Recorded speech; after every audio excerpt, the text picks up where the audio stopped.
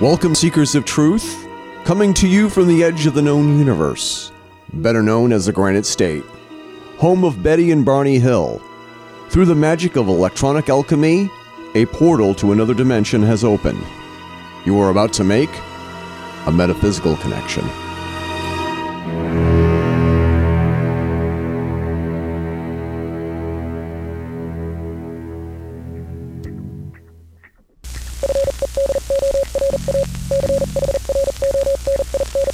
This is the Fedora Chronicles Network.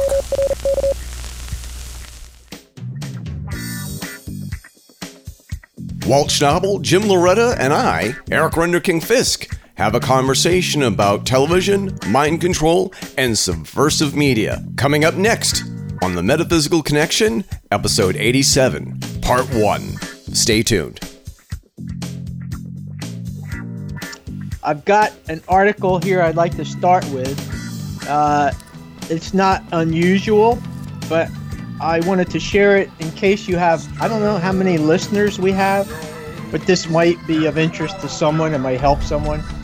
There's multitudes. We have multitudes. Dozens. We have dozens.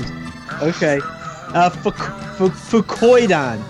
Fucoidan. Bless you. It's an extract of a brown seaweed, and they have found that it's very successful in combating prostate cancer. Huh. It's anti-tumor, antiviral, anti-arthritic, an immune booster, but it fights prostate cancer. And it's a viable alternative based on the research that's been done on it. And where do you get it? You can get it online.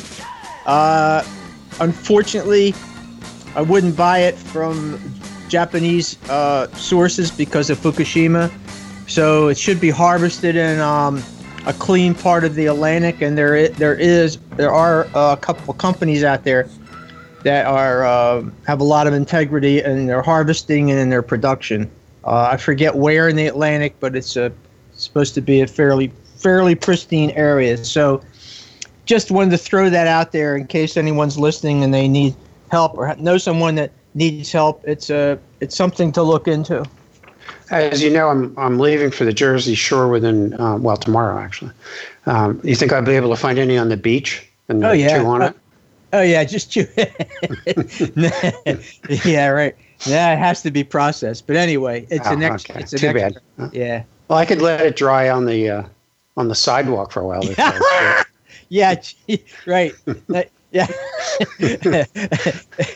On a hot day, it'd be extra crispy. Maybe I could get it on top of my Rita's water ice. Yeah. As a topping. And since I mentioned Fukushima, you guys have probably seen it, and it's no surprise that the research came out of France. I guess they're like trying to compete with California wines, get every edge they can. But they definitely found radioactivity in California wines because, of the fallout, the radioactive drift, and it's not highly contaminated, but they found like cesium-137 in the grapes and in the wine in Napa Valley. So they continue to be bombarded. It's not in the news anymore, but the Pacific is, continues to be polluted, and there's drift that comes over to the West Coast. All along the West Coast, so that then gets into the ecosystem. Yes, it gets into the rain, and then the rain rains on the crops. Yep, it's into the food supply. So nice. That's good. That's a good thought. Yeah, it's a good thought. Here's an interesting article. It's like Star Trek, where they had the cloaking device that they sought after to make their ships invisible. And I think I sent you this article. Oh, yeah, I saw it this morning. That's pretty cool. They're able now to cloak things so that you can't see them, which is fairly amazing. I mean, they have a way of adjusting light frequency so that you can't see objects. It's crazy. It has to do with the light spectrum, right? Yeah. The visible light spectrum. Mm-hmm. They call it an invisibility, a spectral invisibility cloak. I just thought that was an amazing name and an amazing advance. I mean, I wonder where some of this stuff comes from. You know, I still think that they reverse engineer alien technology, or is being shared with them, you know, based on whatever treaties they made with visitors back in the 40s and 50s. Right. Yeah, I think that's pretty clear that that's where a lot of that stuff is coming from. They're just they're releasing it, or they're releasing it as they understand it. You know, it takes a while to figure it out, I think, because you know, it's probably way ahead of what our current technology is. You know, so they have to figure out how to assimilate it into the current mindset, maybe. Yeah, it's kind of a cool thing. Now, I don't know what you would. What was I remember saying something. What was the usage for that? What was the practical application? Well, first of all, military. That's the most. Well, that's the most obvious one. Right. But they said something about it. It would help. It would help secure telecommunications somehow, because it would render frequencies traveling along fiber optic systems invisible, so that third parties couldn't penetrate and pick up the data. So I thought that was an interesting, you know, security application. Maybe it's the first step toward teleportation too. Oh, yeah. You know, transporting from one place to another, like in The Fly. If they're help me. if they haven't been doing it already, I still think that Philadelphia experiment was a real thing. Yeah. Yeah. Well, I think that was probably some kind of a cloaking. No, I think I've read that it was that was actually part of some kind of a cloaking device that they were working on to try and use that for warships, battleships, and stuff like that. Sure. Yeah. It's all part of the Philadelphia experiment back in the 1940s during World War II. Yeah. Right. With some very dubious results according to urban legends. You know, there's right. Yeah. Well, apparently it got involved with time travel somehow. If you believe, you know, the myth that surrounded, I guess. Yeah.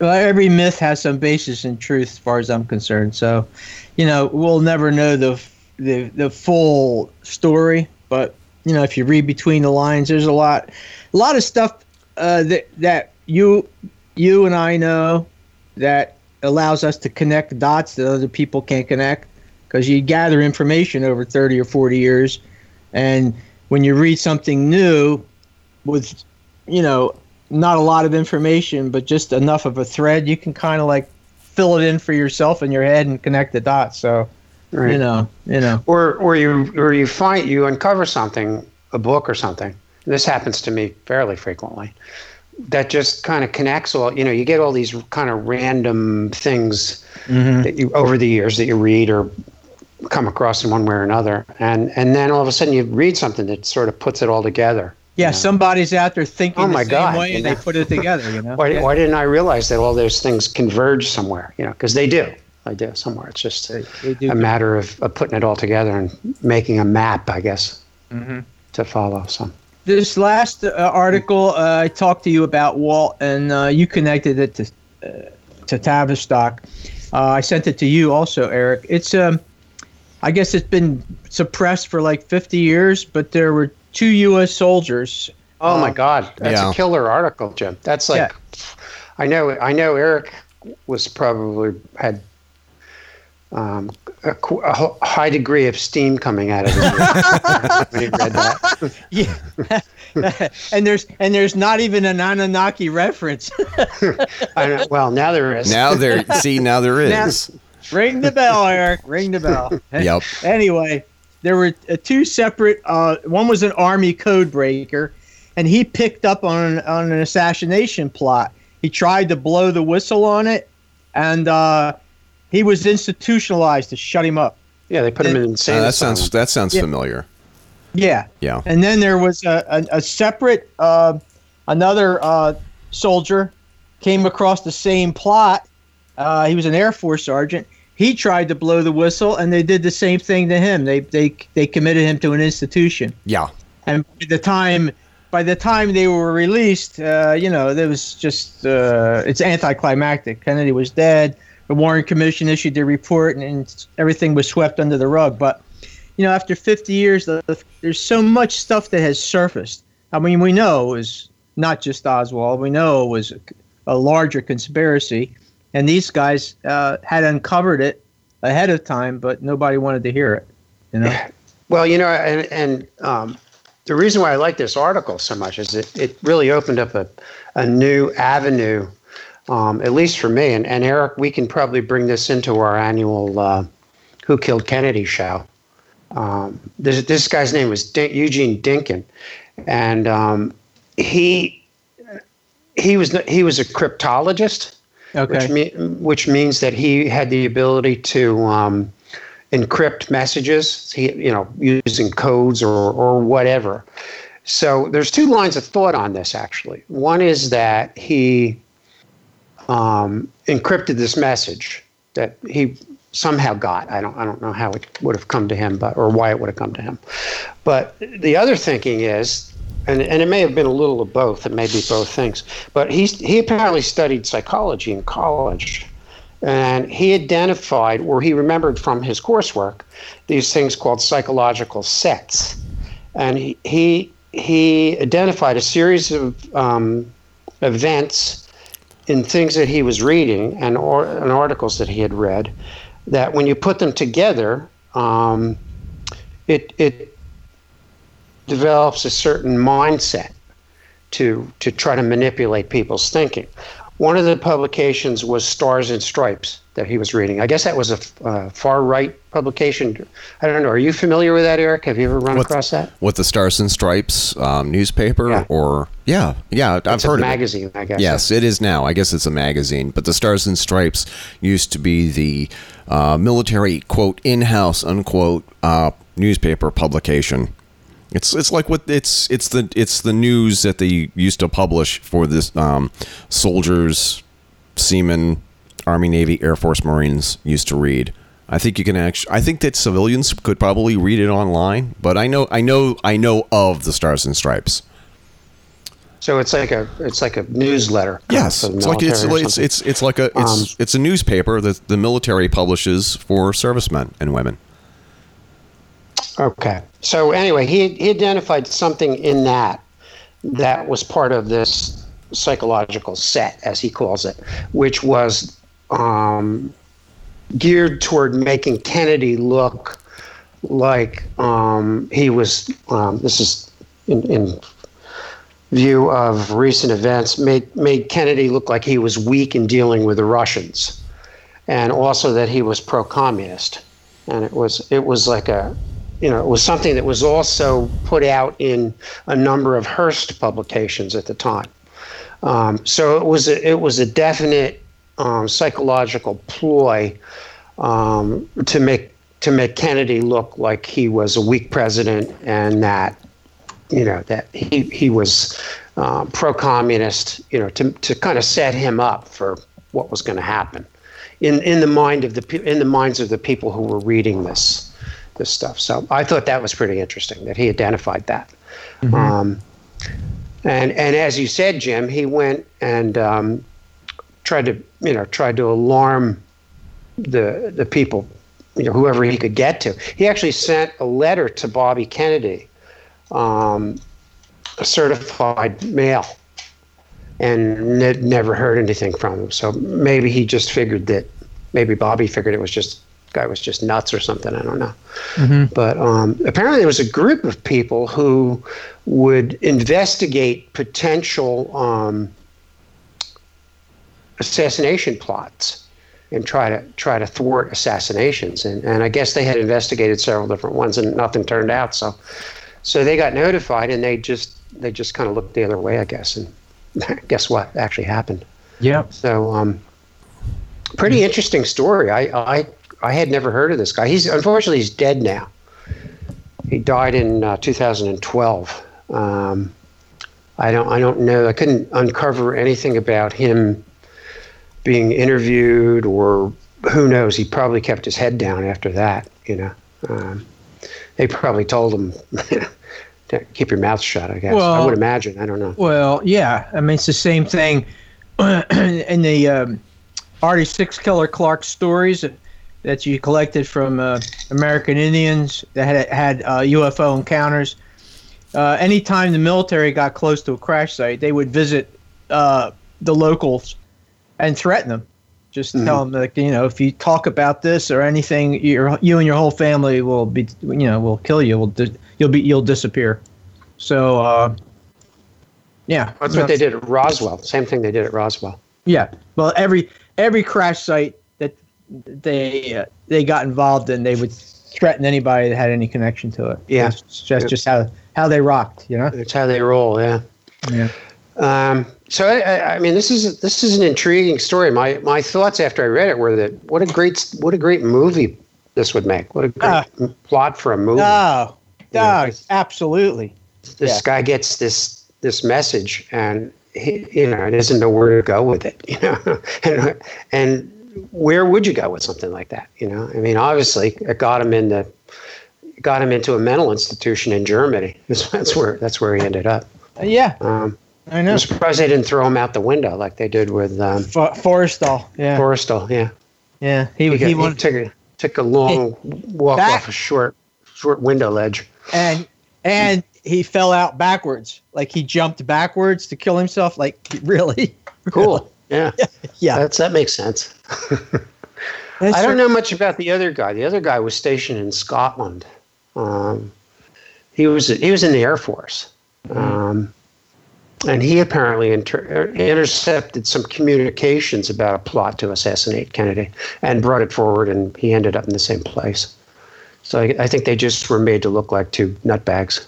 And back then it was easier to do. The world was simpler, and people still kind of had faith in what the government told them. Yeah, people wanted to believe that there wasn't anything sinister happening, I guess. One guy said, Dinkins said that they actually wanted they had it so refined that they wanted it to be blamed on either a communist or a Negro, one of the two. Mm-hmm. Somebody that would be a logical, full person, I guess. Mm-hmm. So that even lends more credence to Oswald being set up for it. All the stuff around him being, a communist operative and that kind of thing. So, So anyway, it's worth. I think it's worth looking. There's quite a bit of stuff out there on it, actually. Although I had never heard of it before. It was a good article. Where did you uncover that from? It came through my alternative news thread, and I haven't seen it anyplace else. So I immediately forwarded it to you guys because I knew. To me, it was like a revelation, really, quite a revelation that there was some kind of information like that out there. I guess it got expunged from the Warren Commission report. Oh, what a that thing was such a whitewash, such a whitewash. So that's not surprising. Did you guys? I don't know if it ever reached you. I sent you a series of emails, kind of condensing the book called The Sacred Science of Ancient Japan. I kind of tried to give you the meat of it. Did those emails ever get to you? So I did them on my phone on vacation, but I can't find a record of them, so I don't know where they went. No, it sounds vaguely familiar. Did you get that, Eric? No, I didn't see any of those emails. Darn it. I don't know where they went. That took a lot of time to do. But basically, I don't want to take up any more of your time, but no, you can take up all the time you want, Jim. This is the fun part. This people love getting news items from you, Jim. So take all the time you need. The Sacred Science of Ancient Japan. A man named Avery Morrow wrote it, and the subtitle is The Lost Chronicles of the Age of the Gods. And basically the gist is that we're going back perhaps 300 billion years. There was a world emperor that ruled the planet, and he traveled in a flying vehicle. There were 5 races with sub-kings. Evidently, it was like a golden age of peace. There were, and the legends of the gods and the goddesses kind of come back from this period of time.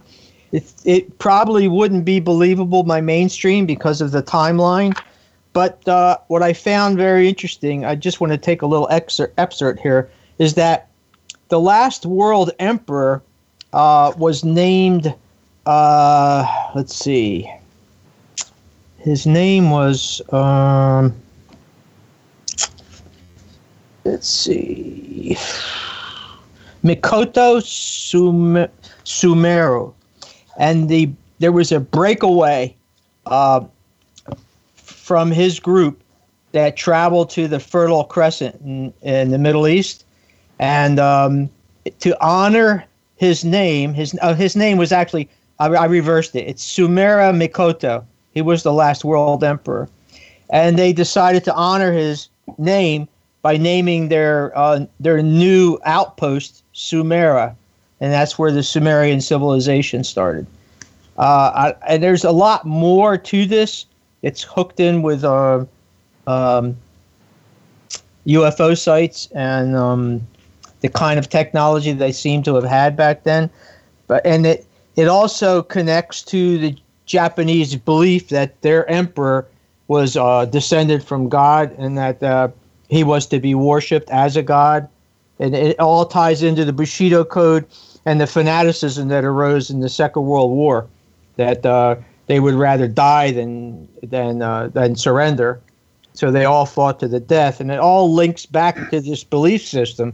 I think the book is well worth reading. It's extremely interesting. I never saw anything like it before.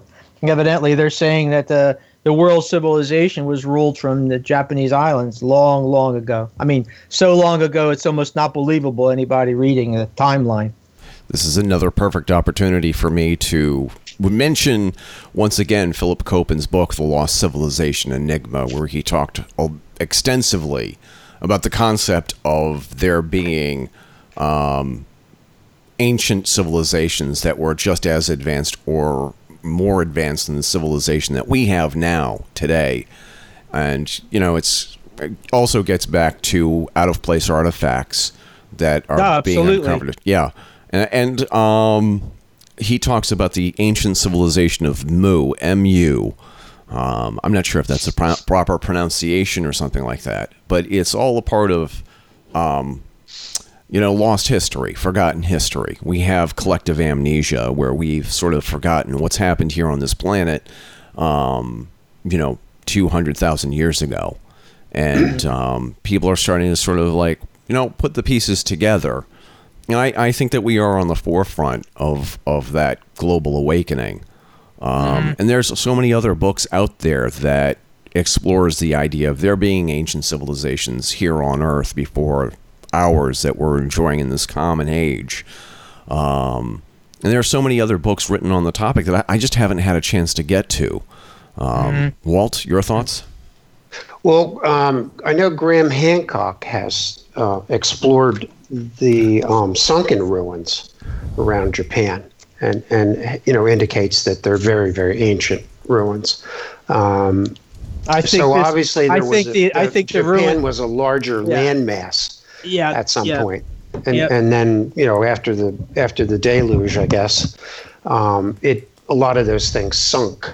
And I don't know that he dated those, but he did note that they were ancient signs of an ancient civilization that existed there, at which I would assume is probably the one that you're referencing, Jim.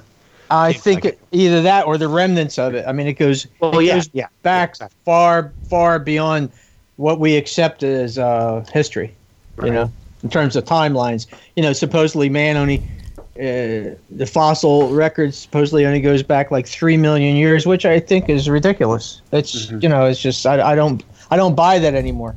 But that's mainstream thinking. So well, our whole idea of the history of the planet is skewed. It's way out of whack. It is. It absolutely is. But it's what we're fed, what we're force fed, so to speak, and that's what most people think is the truth or reality or whatever. I mean, I can't remember. But I think their belief in the gods descending.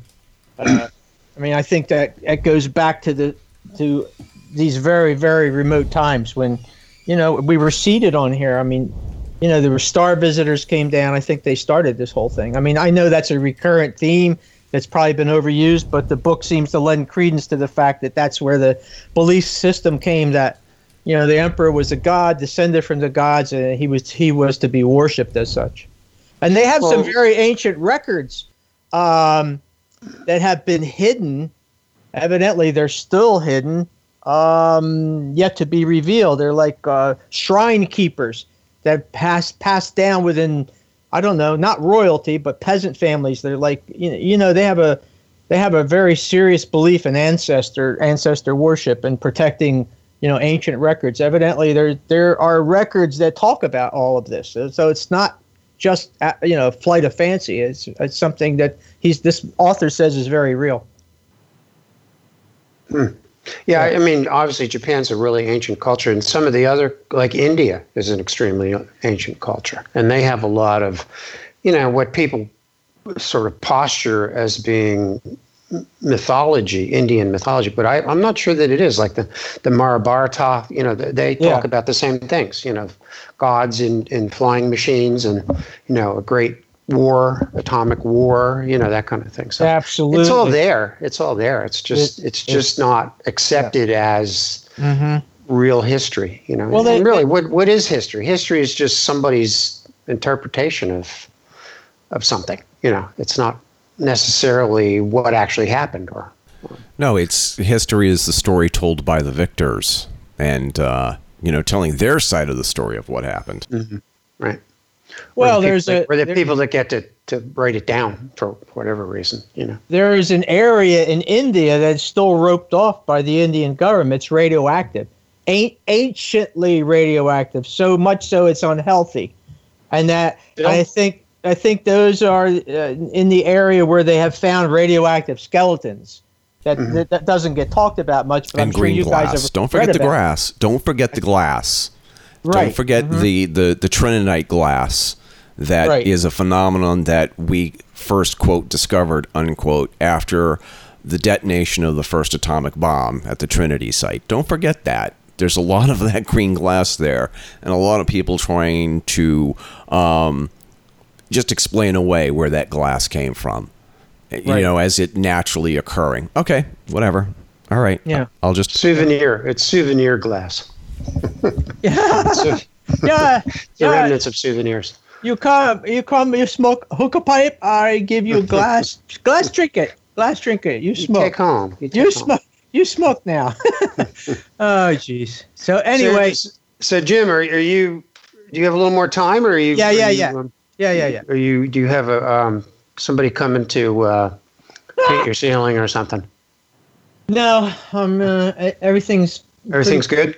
Okay. Yeah, it's pretty much calmed down. Still have this smell of fresh paint in your. No, it's dissipated. It's been dissipated. Yeah, okay. before we leave that, the area in India was called Rajasthan. There's a 3 square mile area covered with radioactive ash.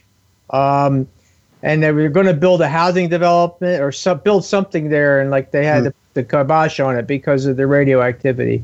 They think the blast.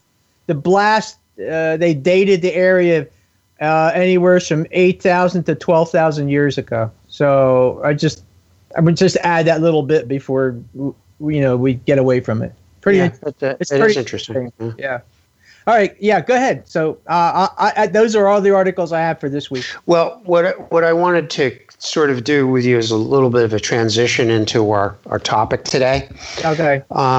So as you know, we've been talking about the Tavistock Institute, which I know you're relatively familiar with. Thanks and to then, you. Well, and then we last week or 2 weeks ago, we did a show with Mike Williams. I don't know whether you had a chance to listen to that or not. No, not yet. No. Which was kind of I don't know, what would you call it, Erica? Sort of a side trip. It's a sidebar. I would definitely say that it was a sidebar. We took a trip on the Yellow Submarine, as it were. Right. And I'm still reeling from that. I'm still reeling from that. not just the show itself, but the implications from the show. I'm still sort of like, if they did that to Paul McCartney, if they replaced Paul McCartney, then who else have they replaced? Right. And for our listeners who did not listen to the show, I think that was one of our best. I don't know how you feel about it, Eric, but the guy that we interviewed referenced a book that he read, and I don't want to necessarily quote him, but it's a book that really chronicles the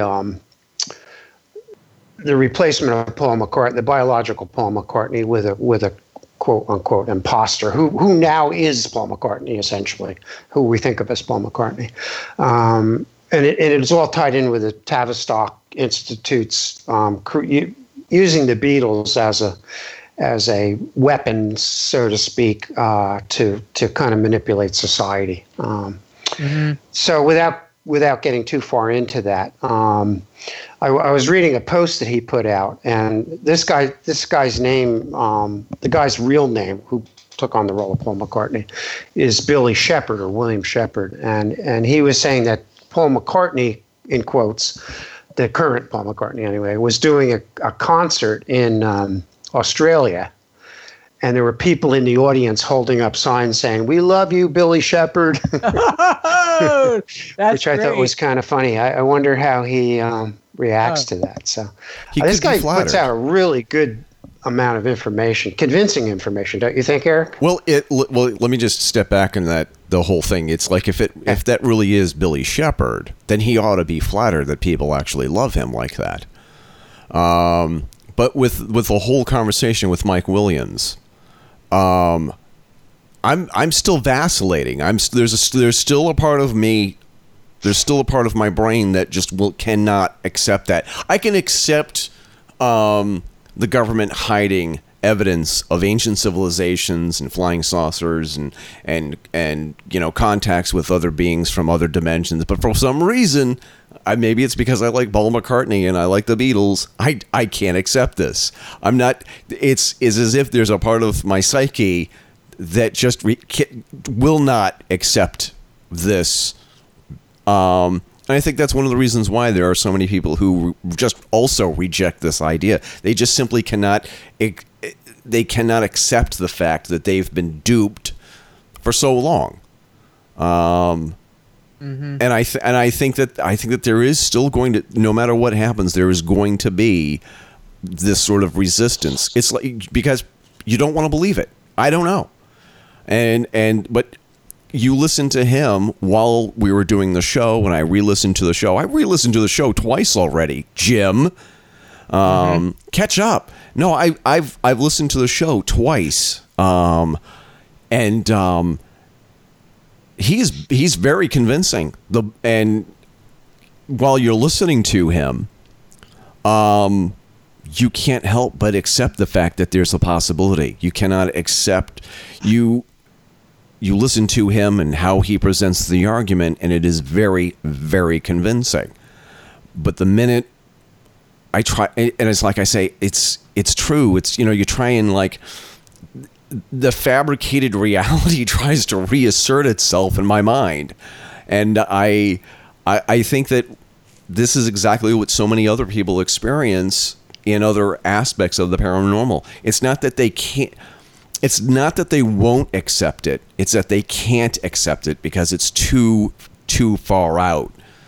It's so unbelievable. And I think that this is the episode that broke me in many ways. Well, let me add that. Let me piggyback on what you're saying. I guess I'm outside the box in that I don't go with just simple information. I take information, I filter it, and just speaking only for myself, I get a gut sense. I get a feeling in my body. I get a gestalt of the whole thing, and for me, that's what validates or invalidates pieces of information that I come across. Now, that wouldn't really work, for a mainstream researcher. They say, oh, you need proof and you need scientific method and you need blah blah blah blah blah. It's to me, that's all bullshit. That just gets in the way. So I'm just speaking for myself. A lot of times, that's how I decide if stuff rings true or not. If it resonates within me, then I go with it. So maybe that's what you're going through. Well, yeah. I think the reality of it is that Eric just doesn't want to take down his Paul McCartney poster. You know what? I mean, they're going to be. That's the reality of it. They're going to be beating down my door, but I didn't like the Beatles when they first came on the scene. I just looked at the whole phenomenon. I didn't understand it. I said, like, this has got to be, like, made up because, like, how all these screaming kids over what? I want to hold your hand. Give me a break. That's not great music. They bust in those girls from a private girls' school to scream when they got off the plane. That was set up. Oh man! Another thing, he does present a lot of like DNA evidence and things like that. Speaking of Japan, do you remember when I don't want to rehash the show, but do you remember when McCartney was stopped going through customs in Japan and they held him? It was because his fingerprints.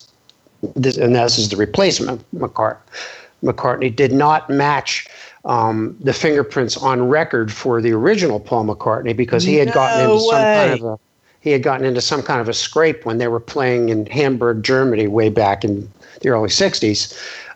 He started a little fire or something. They were probably drunk and screwing around or something. And anyway, he got fingerprinted, and those fingerprints did not match the fingerprints of the guy that was going through customs in Japan in like. Was that the 80s or something? I think. Is this in the book? This is all. No, this is just a piece of information that Mike Williams has uncovered. It's a lengthy book. That's a great piece of information. Yeah, and the DNA test that he impregnated a German woman, apparently, and so he had an out of wedlock child that was by a German woman.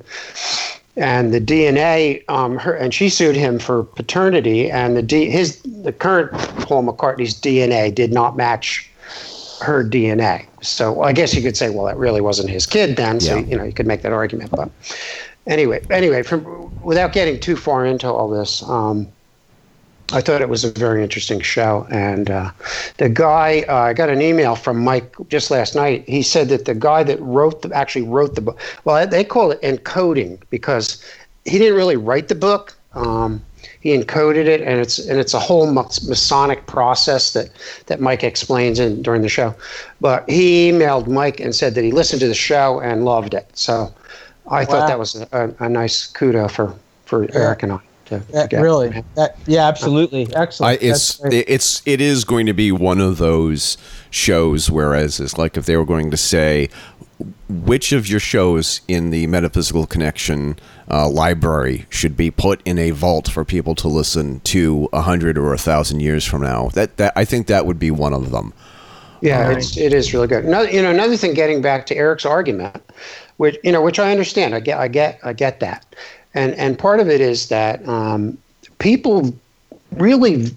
lot of people viewed the Beatles, and I guess it's up for grabs, but I think Paul was probably the most popular Beatle.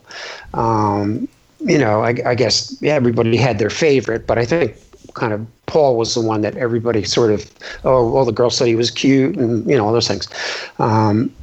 I mean, they became almost like gods in some sense, and Lennon said it. He took a lot of crap for it, but he said that they were bigger than Christ at some point. And, they took a lot of backlash from that. Well, if you think about it in that Christian Wright was smashing their records. Right. You don't understand the context. If you think about it in that context, you're telling somebody that their God is dead. And it's been replaced by somebody else who's not really that God, So that's sort of, I think, what it comes down to on some kind of subliminal level, maybe for people. Mm-hmm. And I'm not saying that's your situation. They took that quote from John, and they took it totally out of context, where he was actually lamenting about how insane and crazy fame has become.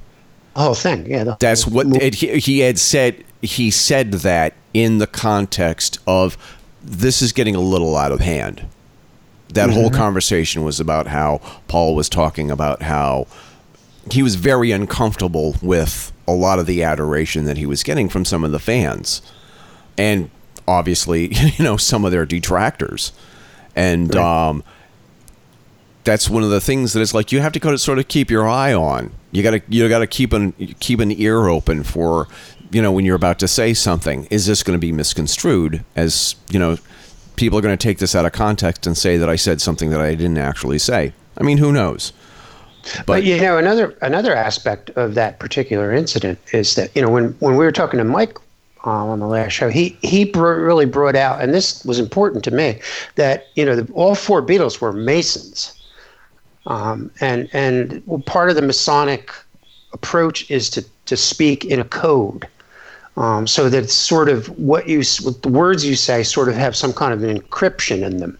And maybe that's what Lennon was saying on some level, that, this whole thing is just, it's just made up. It's just, the Beatles are not what you think they are, Maybe that was part of it too. I don't know. I think Lennon lost his stomach for the whole thing, and I think he was about to out it, and I think that's why he had somebody waiting for him outside his door there with a gun outside of the Dakota. But that's my opinion. That's they would totally never my opinion. Totally my opinion. They would never do something like that, would they? I know. So anyway, before you have to take off, Jim, I wanted to sort of segue you into the show for today. Yeah, go ahead. So I want to ask you, and I know that that you were part of this. I'm not sure that Eric wasn't on some other time frame, but what was the beginning of the mind programming by television for our generation, for the baby boomer generation? I'd say it was the 50s, the golden age of TV. But what's specific? More specific. I'm putting you on the spot, I know. But let me think here. I would say that the cowboy and Indian serials, they were pretty popular. Well, that could be, and that's a possibility. But this is a little more specific of a show that I know you watched. I'm sure you watched. I know I did. You mean Twilight Zone? No. We're talking about show. We're talking about TV. We're talking about TV shows. Oh yes, I'm sorry, I didn't. That had TV shows that had obvious overtones of social engineering or trying to change people's thinking on a certain way to view the world, or social engineering, I guess, is the best way that by TV. By television. I'm sorry. I should have prefaced that. Yeah. Thank you, Eric, for defining my thought pattern. Yeah. Any answers, Jim? I'm running a reel in my mind. There were so many shows I saw. Yeah. I'm putting you on the spot without giving you too much information. So anyway, give me a hint. I don't know if you guys want to sing. What are you saying? Give me a hint. Oh, okay. Well, I'll give you a big hint. And maybe you guys want to sing along with me. I don't know. Who's the leader of the band? Oh, Mickey Mouse Club! MICKEYMOUSE. Oh my Thank you, Eric, for finishing that off. Well, That was the beginning of the mind manipulation by TV of the baby boomer generation. And Stanley Kubrick let the cat out of the bag on that in the war movie. What was it? Full Metal Jacket. Oh, that's right. They all sang that at the end. They all sang it at the end. About that. Very good, Jim. I did not think about Stanley that. Kubrick. But think about the way it was structured. Or first of all, Walt Disney, who Eric knows, I'm a big fan of Walt Disney. Oh yeah. Speaking of cardboard cutouts, your cardboard cutout of Walt Disney is a little creepy. Right. Well, I thought of actually changing my name from Walt Schnabel to Walt Disney at some point, but I decided not to. But I think him being my namesake is probably about the only thing we have in common. But Walt Disney and his brother actually, just to back up a peg, made propaganda movies during World War II. Right. Yeah. So that's how they cut their teeth. I was asking you if you were a victim of the later version of the Mickey Mouse Club. Oh, yes, I was in the 70s and 80s. I thought you might have been. So you were like postmodern Mickey Mouse Club, right? No. Say that thing about how was the Mickey Mouse Club manipulating kids again? Oh, well, I didn't really get too far into it. I was asking Jim to kind of dredge up the memory of Uncle Walt was the father figure. We all looked up to him. The rhyme and rote. We were all like one unit. I mean, it was. I think it entrained us into our generation into a type of togetherness. Exactly. That's exactly what the intention of it was. Everybody would sing along with it, with the theme song, right? And say the words "M-I-C," just like Eric did for us. Yep. So think about what was going on there. It was a mass programming of our generation toward TV and but even more than that, it was kind of almost like a movement. The god was Mickey. Mickey was the god. He was the one that everybody wanted to be close to, and did you have the ears? Did you wear the ears or not? No, I didn't. No. Walt's wearing them now. So you were a heretic even then, Jim. Here's the thing, and I'm going to say this, and this is going to sound really super obvious, and people are going to say, well, gee, thank you, Captain Obvious, for your gifts of observation here. But you look at the Mickey Mouse Club. You look at how everybody had the Mickey Mouse Club uniform. The same shoes, the same pants, the same shirt with their name, and the same headwear. There was nobody who was an individual. Nobody stepped out of line with the uniform. And I have a friend, John Pica, talks about the 21st century American civilian uniform. Whereas you have the flip-flops, the cargo shorts, and the T-shirt, and the backwards baseball cap.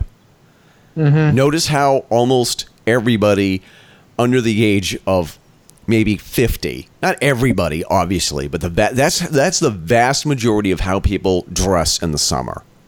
Mm-hmm. And I had this conversation with one of my writers yesterday, admiring the fact that I dressed up a little. I put on a dress shirt, a tie, a vest, slacks, polished dress shoes, and the hat. And so many people comment on how incredible I look, and they lament, how come people don't dress up anymore? I think that there is go ahead, Jim. The style is fat and slovenly. That's the new style. But getting back to the Mickey Mouse Club, think about the format too. I mean, do you remember at the end they would have, I don't even remember the guy's name. He was like a young, almost like a preacher kind of. He would come on and talk about some kind of I can still see value. His yeah, wasn't his name Jimmy or Jimmy? Yeah, Jimmy something, yeah. He'd come on and he'd throw out some Annette Funny Jello that we all lusted after. Well, I was going to get to that, Jim. I'm sure that you were rubbing against the TV.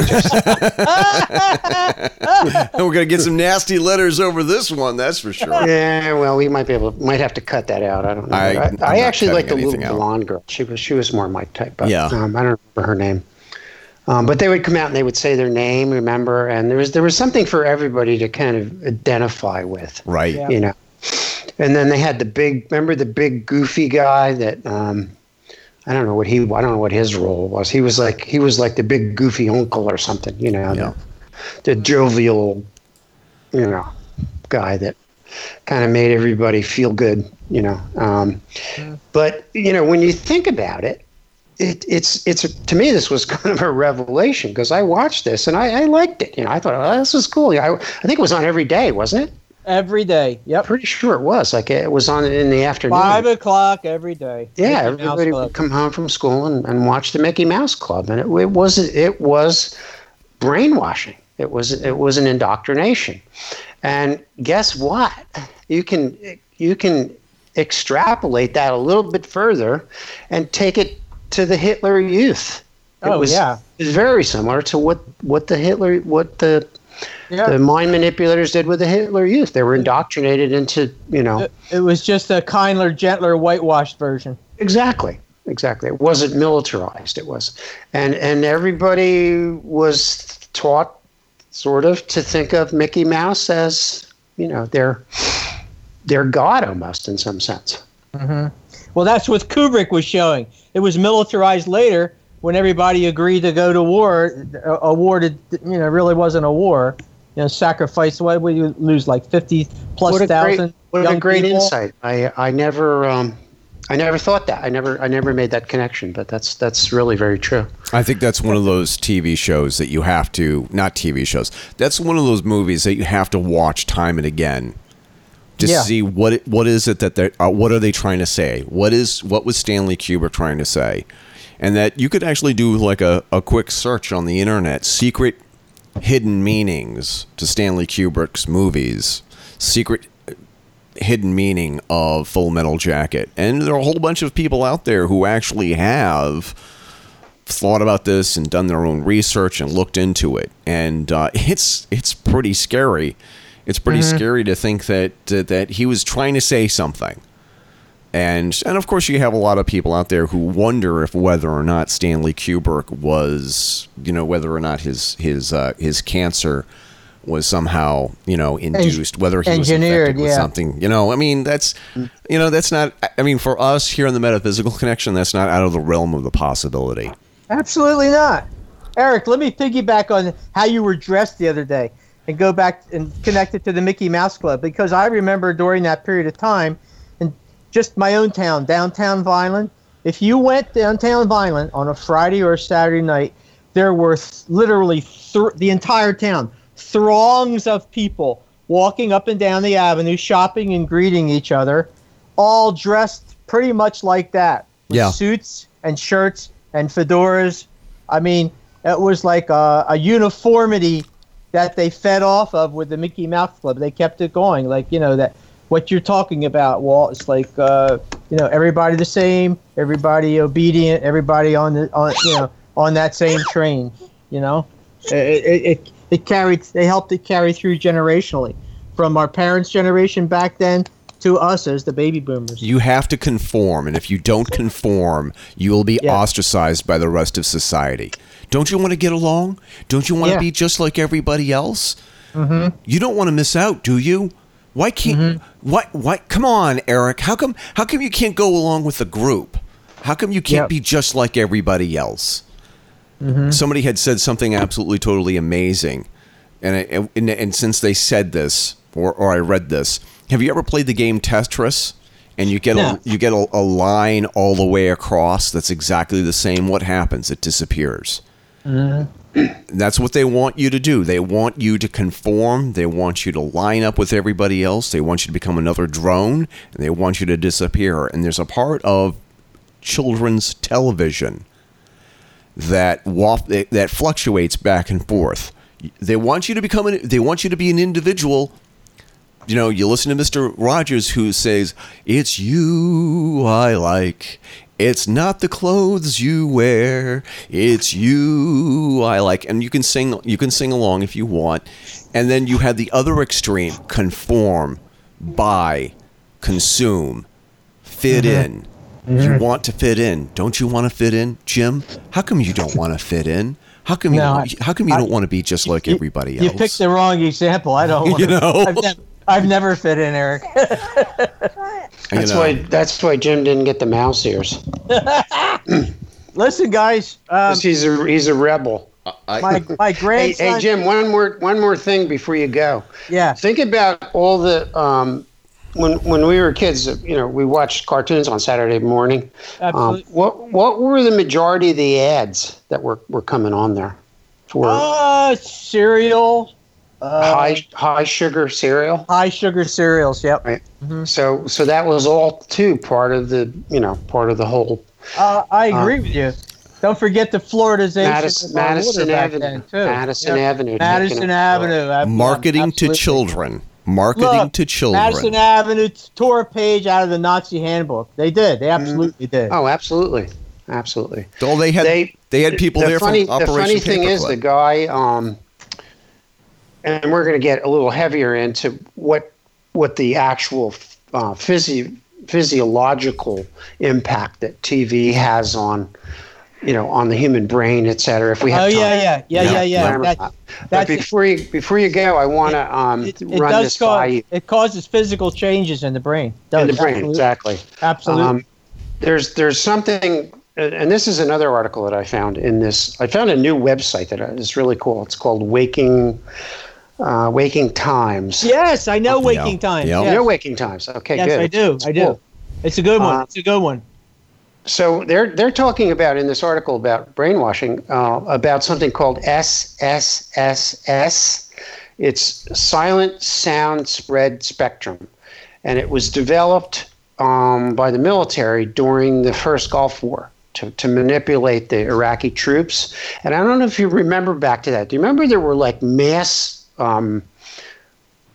soldiers surrendering?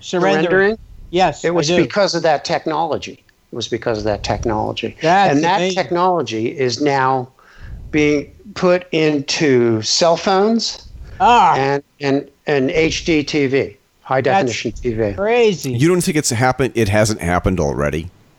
No, it is. It's there. It's there. And when you think about it, and Eric and I have talked about this, I don't know how many times. When you look at people. Just look at people just anywhere walking down the street. They're looking on their cell phone. Yes. I walked by a Starbucks yesterday. Barbara and I were walking down in the city, and there was a guy sitting in the window of the Starbucks, and he was with his little daughter. She was probably, I don't know, 4 or 5 years old maybe, and he's looking on his phone. He's not talking to her. She's sitting there drinking some kind of thing and eating a donut or something, and he's not even talking to her. Like, really? It's like a 4-year-old kid. You're not talking to her? You're looking on your cell phone? It's because people are addicted. It's an addiction. You're absolutely right. It's right. Caused by this. I think it's putting out some kind of a wave. Or I don't know. Maybe you know more about it, Jim or Eric. I don't know. Maybe you know more about it. But you know what that sounds like, Walt? John Carpenter's Them. Yeah. That's another one of those movies that you really need to watch and keep your eye on it. And it's one of those movies where it's very subversive. It's supposed to be a cheesy popcorn science fiction movie. It's a sci-fi thriller. But you watch it over and over and over again, and you see, here's what John Carpenter was trying to say. Here's what he was trying to say about where society was going. Yeah, I agree. Where Roddy Piper puts on the sunglasses, special sunglasses, and he actually sees everything in black and white for what it really is. Whereas, like, you look at a billboard, and the billboard says, buy Fisk Cola. And he puts on the sunglasses, and it's just the words in black and white, obey. Mm-hmm. Yeah. Great. It's a great movie. Yep. Yep. There's more. There's always a message underneath everything if you look for it. There's the surface stuff, the plot and the characters and all that stuff, but there's an underlying message for good or for bad, I guess. I'm going to revisit Waking Times. I haven't checked in with them in a while. Well, I'm glad you brought that up. I'm gonna make a note to tune into them. That was a good site. It is a good site because I like it too because it's what their intention is. They don't have a dark intention. Their intention is to wake people up, and raise people's vibrational level. I'm looking at it right now. It's wakingtimes.com, and I'm looking at the website right now, and there's a lot of really interesting articles on here. I actually posted something on the Metaphysical Connection website last night. I don't know whether you saw it, Eric, or not, but it's about how people define themselves. Yeah. They've got some good stuff on there. Yeah. And hopefully my big check from them should be arriving any day now. I do kidding. And I do think, and I had just posted this. I think there has been a sudden uptick in, of making sure that people conform, people submit, or else. I think that there's been an uptick in this and getting people to sort of just go along with the program, one extreme or the other. And I think Facebook has a lot to do with that. Oh, no, I'm convinced that Facebook has a lot to do with it, whereas the people are being divided into two radical sides. People are being divided. Two tribes are...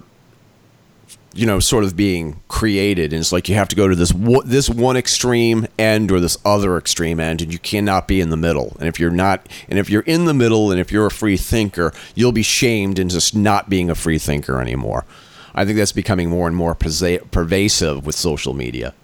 Mm-hmm. I could see that. Yeah, I could see that too. It's unfortunate, but that's that's all part of the. It's all part of the process. It's all part of, that's not by happenstance. That's an intention.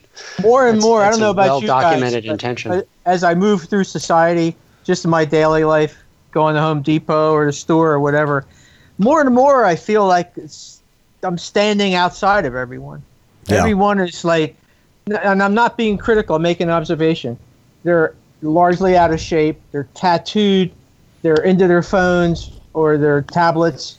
And their conversational level, if you catch the snippets, is like nowhere. It's nowhere. It's like, I don't know what it is. It's just nothing in depth. Nothing of depth and substance. I just not there. It's not there. And the level of vulgarity, the things that people are saying to each other, or how people converse with each other. Yeah, fuck is a proper noun now. We have a role model for that. So. Yeah, I know. No. What are you doing? Well, all right. I got to go. My grandson is writing on himself with magic marker sitting on my lap. Cool. I hope he's doing Let him express himself. Is he doing his eyebrows, I hope? Yeah, he did my hand. Now he's doing his hand. I wasn't paying attention. Let him express himself, Jim. Don't stifle his creativity. Let him be his own person. Put him in front of the TV and let him watch Sesame Street. Okay. So he can get indoctrinated. Hey, Jim, I'll see you at the shore, man. I will. I'll see you Tuesday. Eric, it was great talking to you guys. Always. Again, right? Always. All right. Take care, man. Yeah. Okay, Jim. Well, I'll be seeing you in a few days, I guess. Yes. I look forward to it. Okay, and you guys take a picture of each other together. I need something for my wall. I want to have a picture of the two of you together. We're gonna go on the board. We're gonna go on the boardwalk and bang them pleasure machines. They're called replicants. They don't like being called pleasure machines anymore. No, I'm talking about pinball, Eric. See, you just got to take it that level, Eric. That's what Bruce Springsteen intended with that line, I'm sure. What you're talking about, Eric. But, okay. All right, Jim, I'll let you go. Thanks. Great talking to you. See ya. Bye.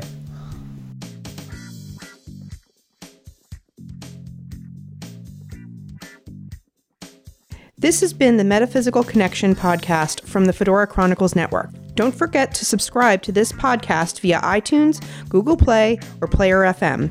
You can find our podcast via your Apple, Android, or Windows devices using those services and more. If your favorite podcast service or program doesn't feature us, let us know by shooting us an email via info@thefedorachronicles.com. That's also a great way to get in touch with Walt, Jim, and Eric and let us know what you think of the podcast, as well as topic suggestions for a future show.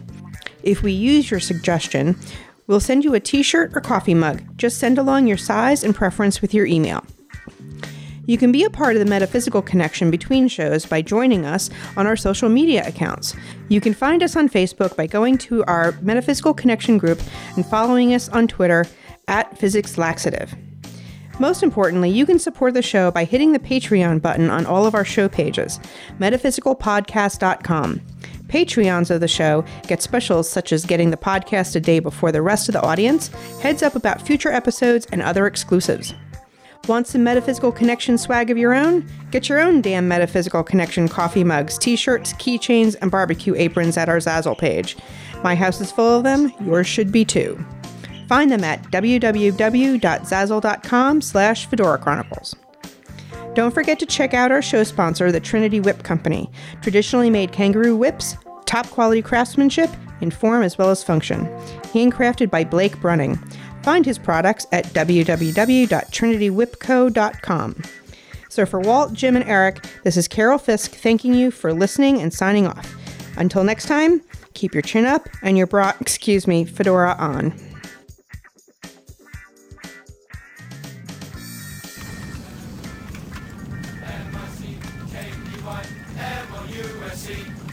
We play fair and we work hard and we're in harmony. M-I-C-K-E-Y-M-O-U-S-E, Mickey Mouse, Mickey Mouse, Mickey Mouse, Mickey Mouse. Forever let us hold our banner high, high, high, high. Boys and girls from far and near, you're welcome as can be. M-I-C-K-E-Y-M-O-U-S-E. Who's the leader of the club that's made for you? My thoughts drift back to erect nipple wet dreams about Mary Jane Rottencrotch and the great homecoming fuck fantasy. I am so happy that I am alive, in one piece and short. I am in a world of shit, yes, but I am alive, and I am not afraid. M-I-C-K-E-Y-M-O-U-S-E. Who's the leader of the club that's made for you and me?